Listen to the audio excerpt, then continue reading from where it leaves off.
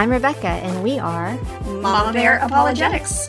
We're just two gals talking about life's big questions from a biblical worldview. Because when it comes to the battle of ideas, we need to be able to say, mess with my kids and I will demolish your arguments. You mess, I demolish. Got it? Capiche? Rise up, ladies. Rise up, Mama Bears. This might not affect your faith, but it might affect your children's. Welcome to another episode of Mama Bear Apologetics. I'm Hillary. And I'm Rebecca. And so, Rebecca, you and I were discussing for a while what exactly we should title this podcast. Mm-hmm. And I think we finally settled on the idea, is the modern progressive gospel a gospel at all? So we're going to treat today a little bit like some of our previous article of the weeks. Only normally we read an article of the week because we think it's so awesome. Today we're going to be reading an article of the week that is kind of the opposite of awesome. Anti-awesome. And this is something that I don't know about you, but this week when I read this, I had a friend of ours, Alyssa Childers, brought this to my attention. And my inner mama bear has been rising up against this article kind of all week. Every time I start reading it, my hands start instinctively going into like spiritual fisticuffs. Spiritual taekwondo. Yeah, exactly. So, just because the content of this article, it would be one thing if this were coming from a secular humanist society. That would, the Church of Skepticism or something. Yeah. It is a whole different story, the fact that this is coming not only from within Christian circles, but it is written by a woman that is a children's pastor. Yes. At her church. And so I kind of jokingly posted on Facebook today. Did you see it's the little clip from that movie Whiskey Tango Foxtrot? No. Where it has, so it's, I'm trying to remember her name, Tina Fey. She plays a reporter over in the Middle East. I did see that. That was hilarious. Where the Muslim woman and... Yeah, Afghanistan has its first woman driver today, and then it shows the women backing up into like and knocking all these this stuff. Men around her going, no. And Tina Fey just goes, by the way, that is what I would do. Yeah, she was looking at it and she's like, oh, that sucks. That sucks. Like that's something I would do. The moment everyone's looking at you, I would just do something stupid like that. But she says, that sucks. That sucks for women, because it's the first female driver. So when I see a woman come out with theology like this, that's basically the feeling that I have. And I'll post that clip on the website in the podcast notes because it's funny. It's interesting. I guess when I started reading it, I just was thinking, well, yeah, I've heard this before. I've heard this from atheist friends, but it didn't really sink in that, yes, this is a children's pastor. Now, she says it's a progressive Christian church, but she's a children's pastor, and she's kind of complaining at the beginning that she is expected that she teaches the gospel and Easter, and she's kind of upset about it. So, yeah, that sinks in. It's like, okay, I've heard this before, but like you said, this is not some atheist. No. This is someone serving in the body, supposedly. Mm-hmm. Yeah. Yes, indeed. And so this is basically why Mama Bear exists, is to combat this kind of teaching. And tonight we're going to really, really attempt to do exactly what we have urged the Mama Bears to do on multiple occasions. Number one, we're kind of chewing and spitting. We're going to be mostly spitting. This is one of those things that it's so bad. I mean, good grief. We even found good stuff in the shack. And, I just cannot find almost anything redeeming in this. And there's not that many things that I can say that about.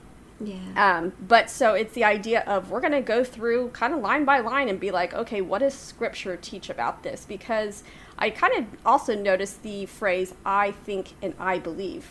In multiple places in lots here. Lots of eyes. Mm-hmm. Yes, lots of eyes. And so this is all based on the authority of me, the authority of what I think Christianity should say, despite what it actually does say. And so we're going to look through Scripture and say, okay, is this what Christianity actually does teach? And the answer is kind of an emphatic no. Christianity does not teach almost any of the stuff that she's saying here. It is such a... I can't even... Anyway, it'll come out as we read this. There's no classic Christianity in this. There is no classic Christian. Yeah, taking the externals about Christianity and then tacking on some kind of political ideology to it. Yeah. Or, yeah. The people who want to argue that maybe all religions teach the same thing, you could probably use this article as evidence for that, because there's a lot of stuff in here. It's kind of like, be a good person, be brave and, kind. That, yeah, there are a lot of religions teach that. And even though, yes, it's absolutely true that the Lord wants us to be brave and to be kind, that is not what Christianity is based on. Yeah. And so, anyway, without further ado, we're going to go into the title of this article. It's called "The Trouble with Easter: How to and Not to Talk to Kids About Easter." And again, the purpose of this podcast is not to take down a person. That's the thing that I was going to say. The thing that we've tried to encourage Mama Bears to: we do not demolish people. We demolish ideas. Yeah. And it is my hope that we will absolutely raise up as ferocious Mama Bears and tear every single line in this that is not biblical down with Scripture, and at the same time saying that the person who wrote this, we are not put here to judge them, that they are to stand before God, and He will be the one to deal with them. That is not our job, but we can take these ideas and say, does this compare with what Scripture teaches? And it does not. Yeah. So here it is, the trouble with Easter: how to and not to talk to kids about Easter. Public execution, child sacrifice, rising from the dead. Just the kind of stories you want to tell your kids, right? Yeah, me neither. As a children's pastor in a progressive Christian church, and let's just stop right there, I don't think the word progressive ever really needs to be tacked on to Christian, because progressive means that it was once worse and now it's getting better. Well, that might be her whole theology. But the Christian faith, it's like it says in Scripture that Jesus Christ, I think it says in Hebrews, that He's the final revelation. He is the revelation of God. There is no progressing from Jesus. If you want to tack something onto Jesus, you no longer really have the Christianity of the Bible. So, well, she probably thinks that the Bible, she has some different views on maybe the textual criticism, or maybe even the veracity. And I want to absolutely also say that the words progressive and liberal when it comes to Christianity are very, very different from the words progressive and liberal when it comes to political things. And so we can critique the idea of progressive and liberal Christianity while not necessarily having the same connotation as progressive and liberal politics. So I just want to specify that. John and I actually had a conversation with a couple about this on Easter. Okay. The differences between progressive liberalism when it comes to Christianity. But would you find that most of the progressive Christians tend to be progressive liberals? There is definitely a correlation. I mean, and the progressive Christians are very politically, they talk a lot of politics. The politics has kind of become their gospel in a way. Yeah. But I mean, we see the same thing with conservative Christians. We see, especially in this last election cycle. Anyway, so we just got held up on the second sentence, so we should probably keep going. It's not looking good. Yeah. So as a children's pastor in a progressive Christian church, Easter is, well, it's rough. For me, anyway. I am responsible for children birth through 5th grade, and teaching the central Christian story to kids is one of my biggest challenges. No matter what I do at the Easter story, someone is likely to be upset. If I tell it flat out, I not only go against my ethos in regards to nurturing children's spirituality, but I'd also be confusing boatloads of kids and the message of my ministry as a whole. So apparently it's confusing to tell the story straight out. If I don't tell it at all, I'll certainly have folks more outside the church than within wondering what sort of heretical witchcraft I'm having the kids do instead. That right there also is problematic. If the fact that you're not teaching the gospel and you have more people outside of your church that have a problem with that than people inside the church, then that should also be a red flag as to your church. Anyway, so if I kind of tell the story, reframe it, leave the icky stuff out, simplify it for the kids, the story becomes hollow because it's not meant to be a moral of the story kind of narrative, which is interesting that she says that because she turns it into, that's exactly what she does to it. And it's odd that she says off the bat it's not meant to be. So there's something in her that says this isn't right. If you realize that this is not Christianity that you like, then why on earth do you call yourself a Christian? I mean, this is odd. It's very contradictory. Yeah. So, and I would argue this jeopardizes the integrity of the text. To this, I must say, I heartily agree. Wow. So, that said, there are things I know I don't want to teach. So these are all the things that she does not want to teach. Let's be clear, Mama Bears. These are things she says she does not want to teach. Number 1, Jesus died for you and your sins. Let's let that sink in for a second. Oh my goodness. So she says, while I realize that statement won't psychologically damage every kid, if it damages one, it's not worth using. I can understand where she's coming from, this idea that she sometimes people who retract from this so much do so because they have been presented with something called worm theology. Are you familiar with worm theology? No. So worm theology is the idea that we are so horrific before the Lord. It's like we're little worms before him. And it's this, we're just in the dirt and the mire. There's nothing good. And it's kind of beating people over the head with the idea of sinfulness, which that itself can be an abusive thing. And so sometimes people coming out of that go the opposite direction. So it's like taking total depravity, to... It's like worshiping total depravity. Yeah. And but the idea that you're going to change your message because you believe it's going to be psychologically damaging, I'm sorry, you think a lot less of kids than I do. Anyways, so she says, to that end, I can list hundreds of people for whom this sentiment, i.e. the sentiment that Jesus died for you and your sins, was harmful. To that I say, no, they probably had an abuse of this sentiment. They didn't just have this sentiment. We have to find better words. What does she mean by harmful? Yeah, exactly. I sometimes they broaden the definition of harmful to where if you feel any shame whatsoever, that's bad. Yeah. Our culture is very shameless today. And the only people that should feel shame are the people who inflict shame, and those are those fundamentalist Christians. And we'll shame them, but shame is bad. Anyway, it's just incoherent. Yeah. Well said. So she says, we have to find better words and be very intentional with our language. And the reality is, Jesus didn't die specifically for your kid, which, granted, I can say is, kind of true. And I do have some scripture. Okay, so John 11:49-52, then one of them, Caiaphas, who was high priest that year, said, you know nothing at all. You do not realize it is more to your advantage to have one man die for the people than for the whole nation to perish.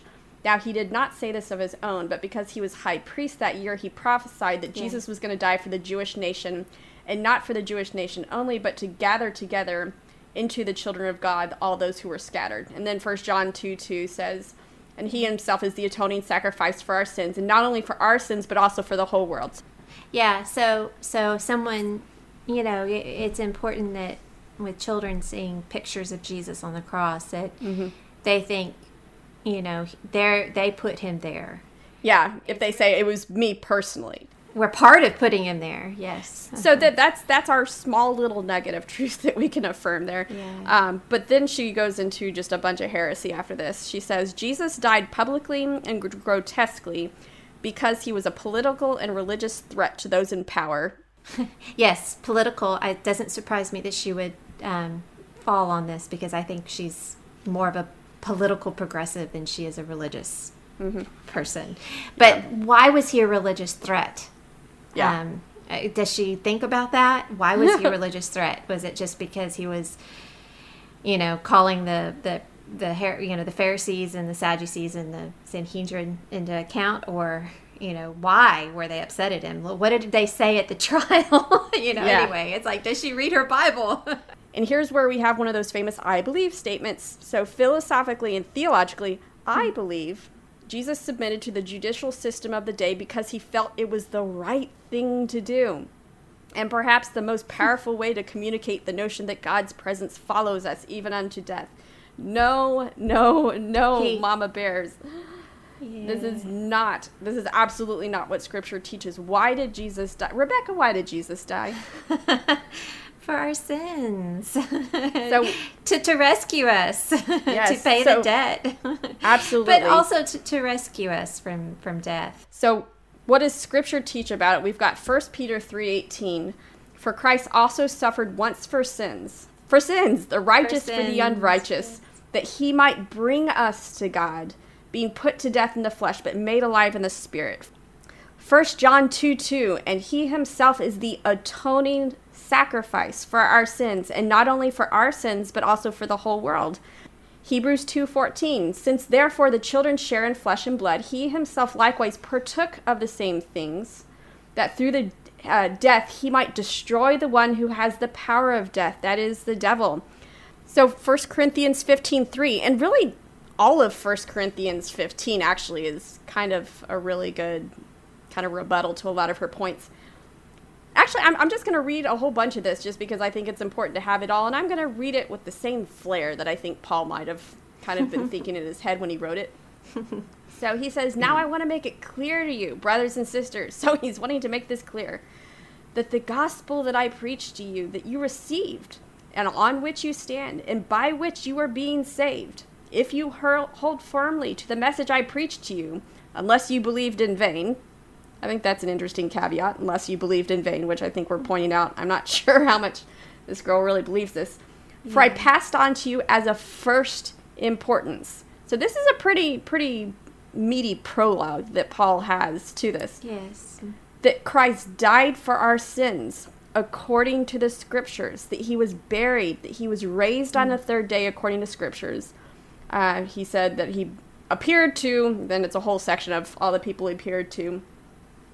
Whether then it was I or they, this is the way we preach and this is the way you believe. So he's saying, let me make this clear to you. This is of first importance. Yeah, and actually this is that famous passage that people believe is based off a very, very early creed, right? I mean, the way the Greek is, it looks like he is actually quoting from like a song or something, right? Where it's obvious that he's quoting some formulaic thing, and people think this is maybe within 10 or 15 or so years after Christ's resurrection. It was, for some reason, I thought I remembered hearing Justin say like within 3 to 10. 3 to 10, okay. I was thinking it was like within 3, but I could be wrong. It's very close. So yeah, this is like coming from the first of the first, and the eyewitnesses.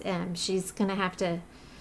She's going against what they said. So I wonder why. So the idea that she's saying that it's misleading to say that Jesus died for your sins. No, I'm sorry, it's not misleading. It's actually very biblically accurate. What's really disturbing to me is that this woman has been published by a woman, this unfundamentalist parenting.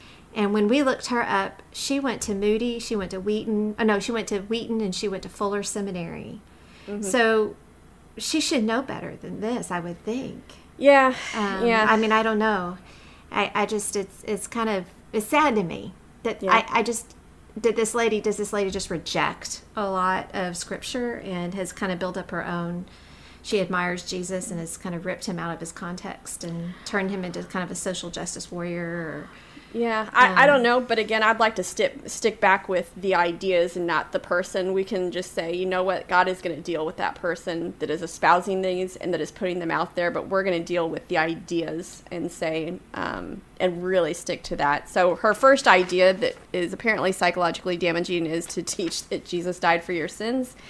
And through some of these scriptures, we can see, no, actually, that's sort of what scripture teaches. So the second point that she says she's not going to teach during Easter is that God killed Jesus, wanted Jesus to die, intended for Jesus to die as the primary purpose of his life.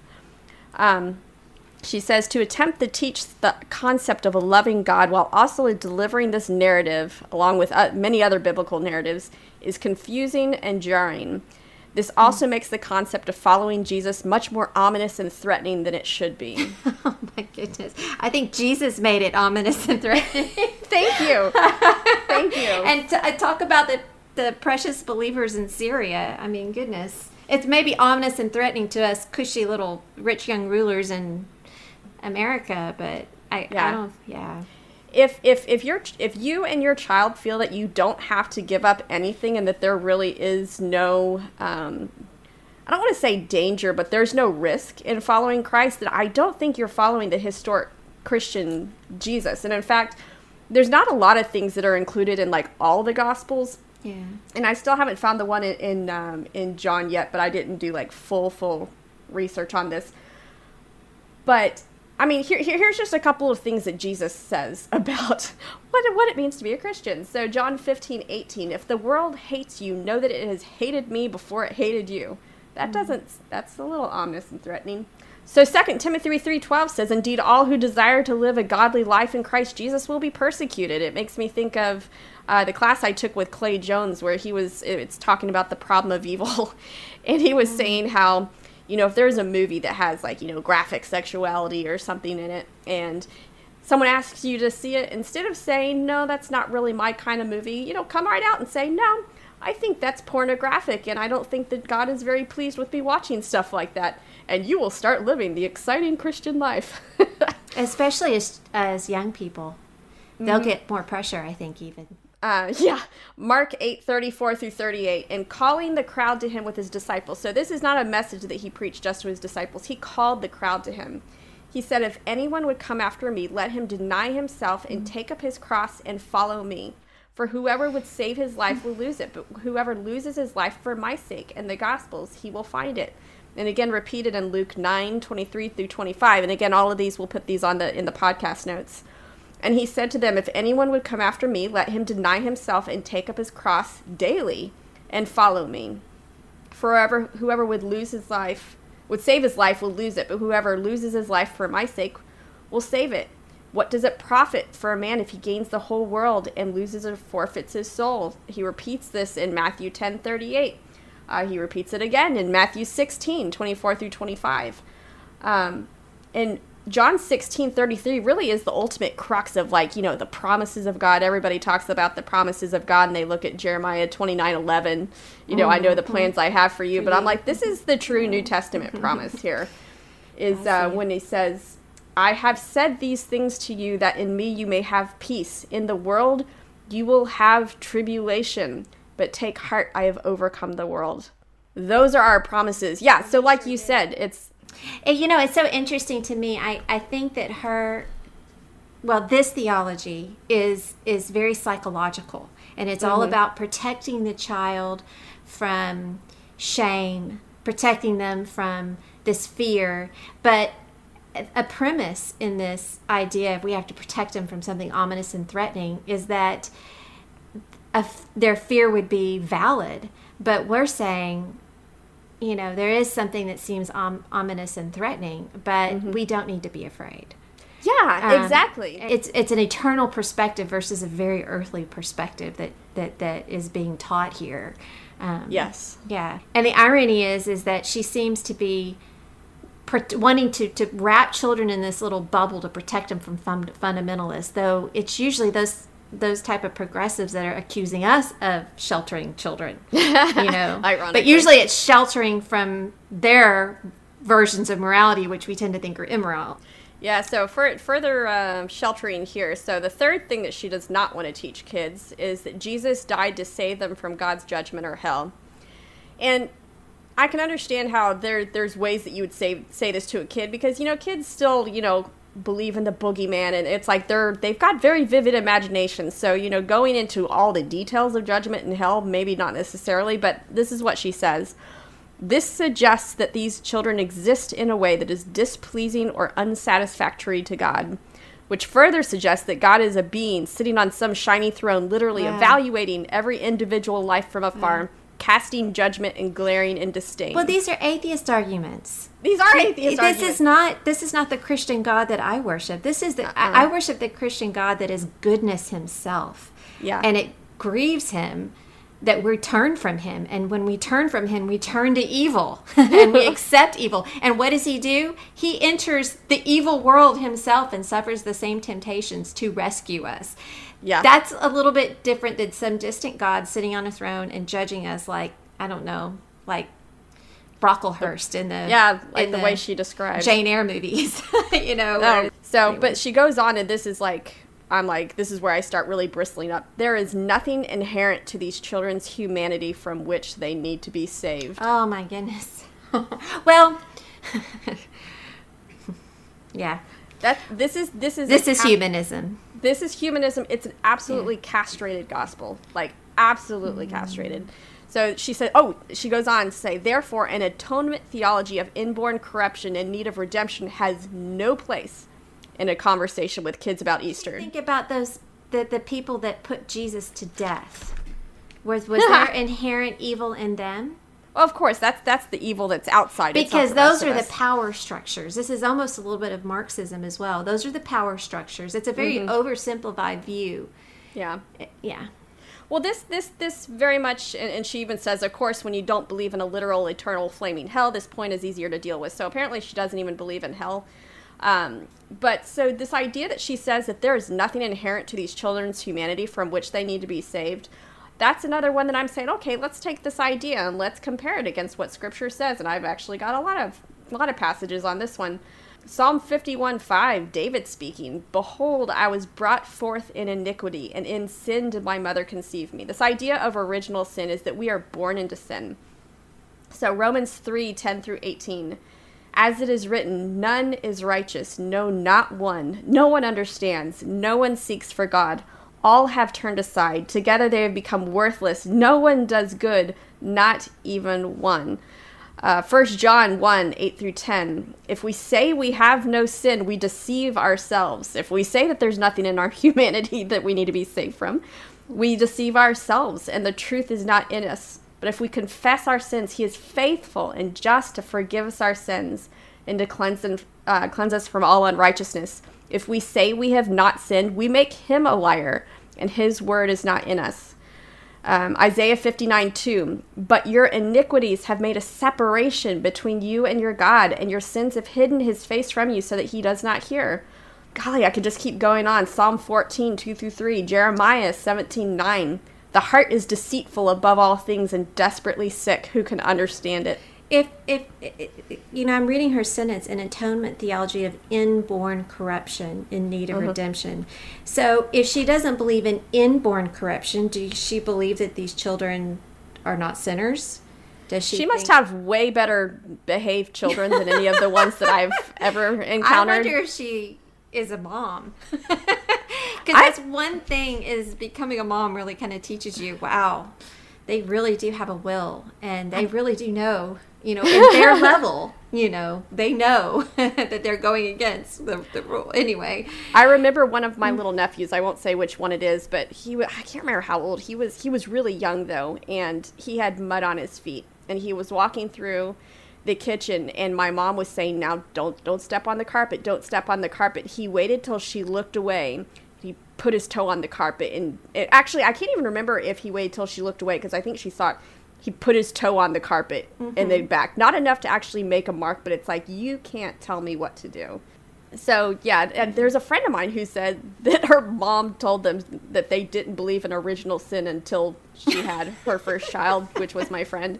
And I can't remember who it was, but I thought that was kind of hilarious. And she's like, hey, now that I think about that, it's kind of insulting. But I'm like, no. If it's not inborn, I mean, they get it pretty quickly after, I mean, it seemed like she's a little bit idealistic about, not that children are hardened sinners. I mean, it's like she's fighting an extreme form of fundamentalism that would, like I said, the Brocklehurst in the Jane Eyre book at the orphanage for the charity school, and they were mortifying the flesh of these young girls because they were sinners, and it was just horrible.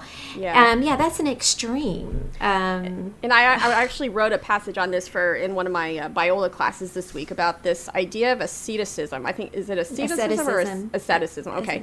This idea of mortifying the flesh, like we have to punish ourselves for being so bad, and that's not what the gospel teaches at all. And so it's like you said, she's using atheist arguments, and it's also assuming that teaching children that they're not perfect is damaging to them. Who are the one population of people in the world that really think highly of themselves? Where are they located? In prisons. I mean, we don't want, that's narcissists, we don't want to be, not that we, let me share a quote from, who? Chesterton, I'm sure. It's from his book, Orthodoxy. Christianity. He's talking about what Christianity has all these just neat ways of resolving things. And one of the things it does, it separated the two ideas and then exaggerated them both. these are the wretchedness and greatness of man. In one, man has to be haughtier than he had ever been before, and this is my words, but God basically came in the flesh and saved him. We are infinitely valuable.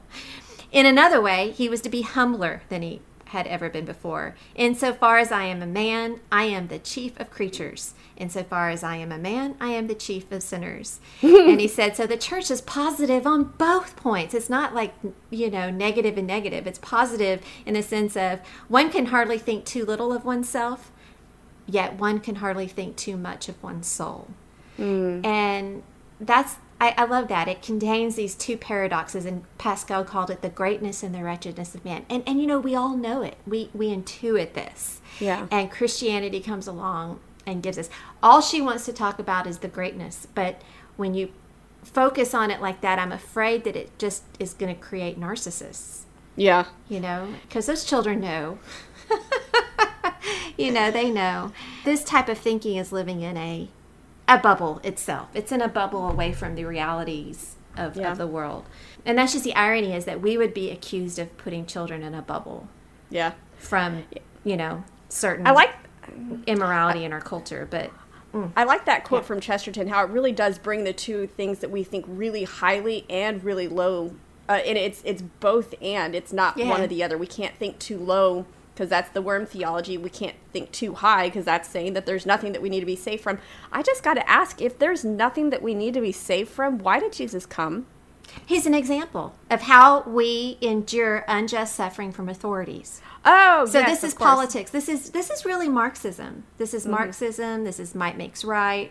Fighting the might makes right mentality. This is, that's how I'm reading it. I imagine this person has been educated recently, has a very liberal education, might even be in the humanities, I'm assuming, and has just taken on a lot of these things from, it's probably not her fault at all. We all are at fault, right? So I don't want to be her. She's inherently good, but I want to be charitable. It didn't come from a vacuum, we'll just say that. Yeah, that's just the education system we have. I hear Marxism in his, So here's the next thing that she doesn't want to teach, that coming back from the dead is something you can expect to happen. Oh my goodness. Oh, okay. Where's Paul? Where did he say if Jesus did not rise? That's all. That's in 1 Corinthians 15. Our hope is in vain. Oh my goodness. So she says, while there is much beauty to be mined from the resurrection narrative, I'll touch on this later, I don't think it's helpful or healthy to suggest that resurrection is a present-day reality that our children can hope or wish for in their own lives. What is unhealthy about thinking they're going to get it? If it's not true, they died. Hey, they died believing it. It's not going to make a difference. I don't understand the unhealthy. Okay, anyway. So here's her. This idea, I believe, hinders the grief process and doesn't help them to effectually process death. It's important for our children to learn to face loss gracefully, accepting the reality of loss while being held as they grieve. She's preaching nihilism. I'm sorry. There's nothing good about that. Oh, bless her heart. Oh. So let's look again back to 1 Corinthians 15. Now, if Christ is being preached as raised from the dead, how can some of you say that there's no resurrection of the dead? But if there is no resurrection of the dead, then not even Christ has been raised. If Christ has not been raised, then our preaching is futile and your faith is empty. So I'm just... Yeah, and I'm going back up to at the top of the thing where she talks about God follows us into death. So I don't understand. This is incoherent. She sounds like an atheist here. There's a lot of atheist arguments in this. Yeah, but she talks about Jesus' death shows us that God follows us into death. So I don't, what does she expect happens to us? Does she talk about it later maybe? Yeah, I'm not totally sure. Actually, she discusses the idea. So before I finish in 1 Corinthians 15, so I understand, you don't want to teach your kid that their parent's going to come back to life like right now, like within the next couple of years, but that's the purpose of teaching about eternity. So we're not combating harmful teachings. That would be teaching the resurrection to them. We need to be teaching good theology and what Scripture actually teaches. And if you teach good theology and what Scripture actually teaches, I The child's not going to expect that this is going to happen in the next year or two. This is always talking about the future. So she asks, what on earth do we do with Easter? And this is where I really lost it. She says, one thing to bear in mind is this. The point of the Easter story isn't whether or not Jesus literally rose from the dead. We're missing the point if we're fighting over the historical accuracy of a bodily resurrection. Has this lady friends with Bart Ehrman? Yeah, I know. Let's go back again to our 1 Corinthians 15. And I'm just going to read it from the beginning again. Or not from the beginning. I'll start in verse 12. If Christ is preached as being raised from the dead, how can some of you say there's no resurrection of the dead? But if there's no resurrection of the dead, then not even Christ has been raised. If Christ has not been raised, then our preaching is futile and your faith is empty. Also, we are found to be false witnesses about God because we have testified against God that he raised Christ from the dead, when in reality he did not raise him, if indeed the dead are not raised. For if the dead are not raised, then not even Christ has been raised. And if Christ has not been raised, your faith is useless and you are still in your sins. So Scripture is saying, if you teach what this woman is saying we should teach, these ideas, your faith is useless. It's absolutely purposeless to have this kind of faith. This is not a saving faith. Yeah. And so, Mama Bears, you should be rising up in righteous indignation if someone is teaching your children things that are absolutely eroding the foundation of their faith. Paul devoted an entire chapter, basically, in 1 Corinthians 15 to most of what she is saying here. Yeah. Like, really, we could just combat it with just reading the whole 1 Corinthians 15. Just read the New Testament. I mean, anything in there is going to, I don't know what she's reading. Yeah. Is she reading, Dear Rancha? I don't know. But here's where she goes into what I take away from the story. This is another one of those, I believe. This is what I take away from the story. And that's like, good for you, but that's not what Scripture teaches. Yeah, she's the final authority. Her things that she took away from it, and I'm not going to read everything. The way of Jesus is one of honesty, bravery, love, and kindness.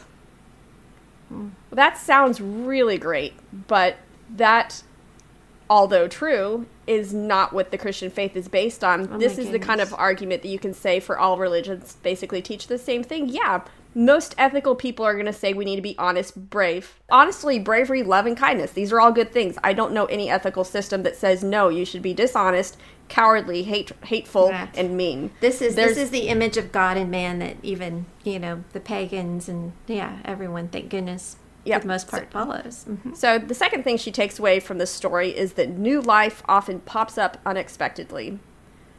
I'm sorry, that is such a watered-down version of what the gospel actually is. And I just want to say that new life does not pop up unexpectedly. If we are believing historical Christian biblical doctrine, we know when to expect that new life to pop up. We know to expect it on the last day when Christ raises us up. And we know to expect it in the salvation narrative when Christ was raised from the dead. She says, so this is what she thinks you should say to kids. When Jesus died, his friends were sad and confused. Everyone thought he was going to be with them forever and would eventually become a great ruler. Yes, true. But that didn't happen. Our story tells us that a few days after Jesus died, his friends saw him again. They were even more scared and confused. And that right there, I would say, no, actually, they became super duper bold. Not more scared and confused after they saw him alive. So she said, I would be too, and they heard Jesus tell them, I can't be with you forever, but you're going to be okay, and in fact, you're going to do amazing things in this world.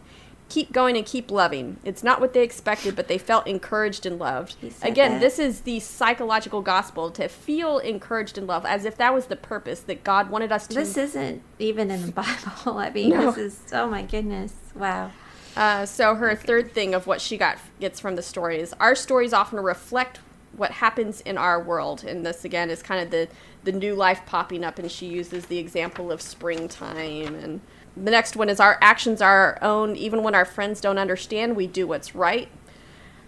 Okay, that's great, but that's not the crux of the Our Christian. actions are our own. Yeah. So say Jesus' friends didn't understand why he wouldn't fight back, but Jesus did what he felt was right even when his friends didn't understand. And there's that felt again. There's the felt word again. So the next thing we can take away, even in the most difficult times, we can know that we're loved. We all bear God's image, so God is never far from us. Again, not a bad thing, but this is... Yeah. This He's the God has in still whom we live ripped. and move and find our being. But Exactly. yeah. And so this last part, this is the one that, stories don't have to be factual to speak truth. Oh my gosh. It's okay to question a literal resurrection. Questions are how we learn. And there is always truth to be found in curiosity, even if the answers do not turn out to be what you thought they'd be. Yeah, she's turning it into literature. Like Yeah, some she kind is. of Well, this is- fictional, Lord of the Rings or something. Yeah. This is exactly what she says. This is what she says you should say to kids. Ask, do you know of a story, like a myth or a fable, that teaches a great lesson but isn't filled with facts? How might the Easter story work the same way, and what do you think we can learn from it? I wonder if this lady had Bart Ehrman as a professor, and she's just tried to cobble together her faith after losing her trust in the Bible. And many people might be doing this in a progressive type church, right? Yeah. Obviously, it sounds like this is probably what her church teaches. Oh, yeah, it definitely is. So they've tried to accept some kind of liberal scholarship, and that this is what they've cobbled together. And this is really sad to me, actually, to think of a whole church like this. I've never come up this close to seeing the actual theology that they would have written out like this. I don't know if it's representative, but oh my goodness. I've heard that this is because I know someone that goes to this church and had to leave it because basically it was going to wreck her faith. But anyway, her very last sentence in this, to me, kind of sums it up. So she says, this is what we're celebrating. To everything there is a season, and this is the season of life. Breathe it in. Explore, create, play. All we have is this life. Oh my goodness. Let's live it well, even unto death. That right there tells me if all we have is this life, then we have completely missed This is atheism. the Christian. It is absolutely atheism. Yeah, And it's nihilism. I mean, I don't like what she's teaching these children. Does she teach that to these first and third graders? What does she teach if one of their parents dies? I mean, birth through fifth grade. Yeah. No, and so this is exactly what Paul says. If the dead are not raised, let us eat and drink, for tomorrow we die.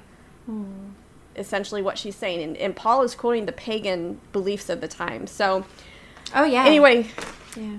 So, Mama Bears, it's like, I hope this was at least we want to be respectful in the sense culture. We do. Very We live in a much. pagan culture, and it has crept into the church. And so this is one of those examples of how we don't need to demolish people, but we absolutely need to demolish these ideas, because these are not biblical ideas. If it says we are to test the spirits to see if they're from the Lord. The way we test these spirits is we compare it to Scripture. Does this teach what Scripture teaches? If it does not teach what Scripture teaches, and especially if it teaches the opposite of what Scripture teaches, then we need to reject it wholeheartedly without restraint. And if you are going to a church that is teaching these things, I'm going to say, don't walk, run. Get out of that church. And I would just encourage, as I'm just sitting here reading this, and I'm just feeling horrible for this lady and who posted it and in this church. I think another thing that maybe we can do is when we read through it and we can demolish all the arguments, a really good thing to do is also to pray for the person. Yeah. Immediately, their name is there. God has given us the name of the person that wrote it, the person who put it, the website it's on, the church. Maybe that's a signal to we definitely demolish the arguments. We have to do that. We have to go through, but then at the same time, we turn that also into prayers for these people, because this lady is lost. Yeah. And it sounds like to me, I'm just kind of, being, the psychologist here, but just trying to understand why someone would do this and still call themselves a Christian. I think they're trying to hold on to some meaning. And she recognizes that there needs to be something. These myths do help, but she's twisted it to try to fit some liberal scholarship or something. And it makes me sad. That might be a good way, as Mama Bears, we can turn some of that frustration also into prayer for her Because who else is going to be praying for her? I mean, oh my! But she put her name out there in the public, and hey, maybe that's. I want to specify that we don't want to do those really, what do they call it? And this is actually in the comments. The really passive aggressive prayers, like I'm going to pray that the Lord turns your heart from rebellion. You know, it's like those like really passive aggressive prayers. Yeah, no, just to pray for her heart. That I sense is there's someone that she recognizes there's a value in it. And but she's very confused in her thinking, it seems. And I think it's Romans where it talks about in the last days there's going to be people that have a form of godliness but deny its power. And that's kind of what we're seeing, but we're way over time, so we should probably end on this. But I'm just going to pray for the mama bears that as well, I always try to say what I'm going to pray about. Let's just pray it. Father God, we pray for all the mama bears out there right now. Lord, I pray that the things that they heard in this blog post, that it's okay for them to feel angry about this, in the sense of there is a righteous indignation that our gospel is being perverted and twisted and really changed into the same arguments that atheism is making, Lord, and that should raise something up within us that wants to demolish those arguments. But at the same time, Lord, I pray that we would never be demolishing people. We would always be demolishing arguments. I pray for the mama bears as they are in their church and they're interacting with people with different theologies that they have, Lord, that they would be able to recognize when a theology is completely unbiblical, when they would be able to recognize when psychology, not that psychology is bad, but when psychology is taking the place of divine inspiration from you, Lord, that they would reject that wholeheartedly, and that they would be able to have reasons for why they reject it, that they would know where to look in Scripture in order to say, that is not what Scripture teaches, Lord. And for those who are being held captive through hollow and deceptive philosophies, which are based on the wisdom of men rather than the wisdom of God, we pray that especially for the ones that are in leadership, that are teaching our young people, Lord, that you would go in there and your light and your truth would penetrate. And Lord, we pray that you would take them out of authority and out of leadership, Lord, if they are leading others astray, because you do talk about in Scripture that not everybody, that we should be very, very careful if we claim to be a teacher, Lord, because if we are claiming to speak on behalf of you, the teachers are going to be judged more harshly and more strictly on the last day. Lord God, we pray that your truth and that people would recognize teaching that's the itching ears kind of teaching, and that we would reject the things just because we feel it and because it sounds good, but we would be committed again to biblical truth, Lord. In your name I pray. Amen. Amen.